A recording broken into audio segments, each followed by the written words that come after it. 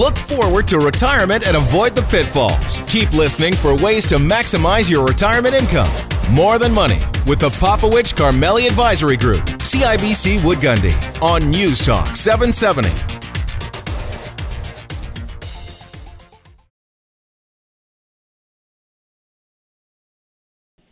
Welcome back. You're here with Dave and Faisal on News Talk 770 and More Than Money. Super seniors, my friend. Super seniors. Those are the 81-year-olds that are looking good, feeling good. How do we all become super seniors? We've got Dr. Angela Brooks-Wilson joining us today. She's the project leader of Healthy Aging, the Healthy Aging Study. Angie, answer that question for me. How can we all become super seniors? Well, a lot of it is very sensible. We need to do the things that we have been told to do all along. We need to not smoke. We need to, if we drink, we need to do it only moderately. We need to eat well, and we need to exercise. Uh-oh. All right, we got some adjustments to make here. 2 out of 3. 2 out of 3. You got wrong? Okay, so... that's the obvious stuff. Let's talk about why people don't do that. I mean, we have to make some change. So if you're not that person, if maybe you're not doing all those 4 things, but you would like to, what do we do? What are some lifestyle decisions that we can make, and when should we make them, and is it ever too late? So actually, I'm glad that you asked me the question, is it ever too late? Yeah. Because the Super Senior study that we've been running in Vancouver is actually mostly about genetics. We've learned a little bit about lifestyle, enough to confirm those things that we laughed about earlier, that those are true for the super seniors, as they have been shown in many other studies.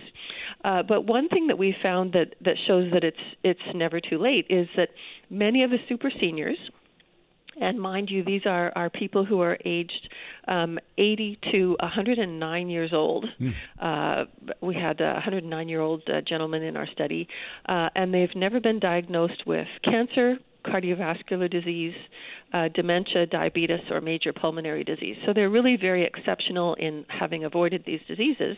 Interestingly, about half of the super seniors are former smokers. And some of them smoke for quite a long time, but generally speaking, they quit, and they still went on to be super seniors.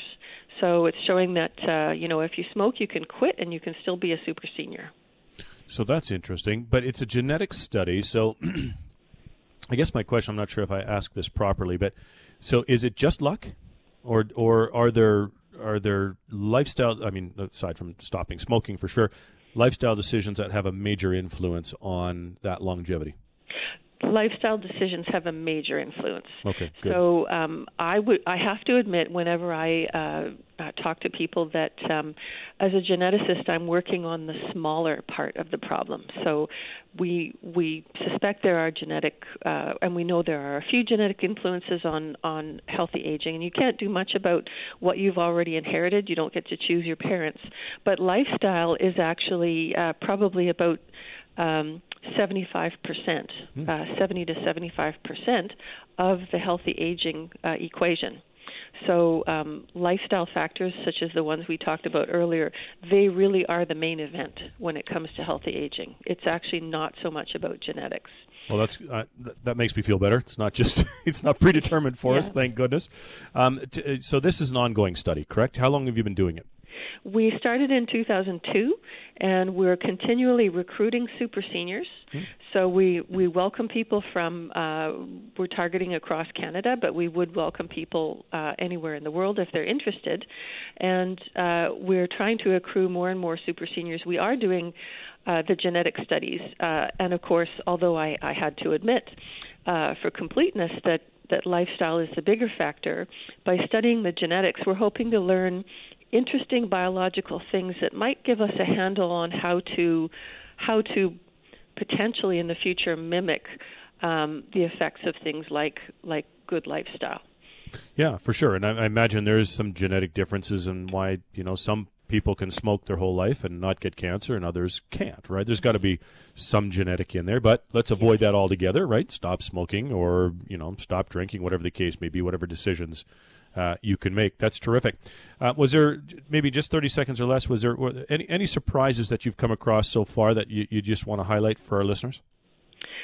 Oh, I would say surprises. One surprise we had, so for those of your listeners who are familiar with telomeres, they're often compared to the little ends on your shoelaces that keep them from unraveling. Mm-hmm. We, of course, did a study to find out if the super seniors had super long telomeres, and we were quite surprised to find that their telomeres were not exceptional in length, but interestingly, they had telomeres that were more similar to each other's telomere lengths than other people, so they were less variable.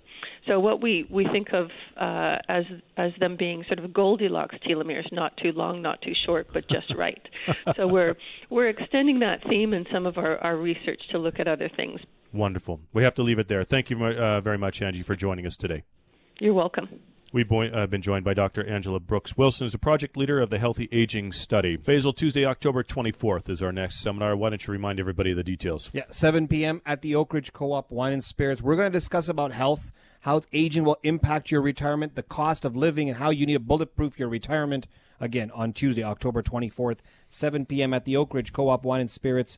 You need to reserve your seats. Give us a call, 966-8400, 966-8400, or go to our website at morethanmoneyradio.com. And let me finish by reminding everybody that you can access past segments on morethanmoneyradio.com, or you can have them delivered directly to you by searching for More Than Money, CHQR, on iTunes or in your favorite podcast app. Thanks for tuning in to another edition of More Than Money on News Talk 770. David Popowich and Faisal Carmeli are portfolio managers and investment advisors with CIBC Wood Gundy in Calgary. The views of David Popowich and Faisal Carmeli do not necessarily reflect those of CIBC World Markets Inc. Clients are advised to seek advice regarding their particular circumstances from their personal tax and legal advisors. If you are currently a CIBC Wood Gundy client, please contact your investment advisor. CIBC Wood Gundy is a division of CIBC World Markets Inc., a subsidiary of CIBC and a member of the Canadian Investor Protection Fund, an investment industry regulatory organization of Canada.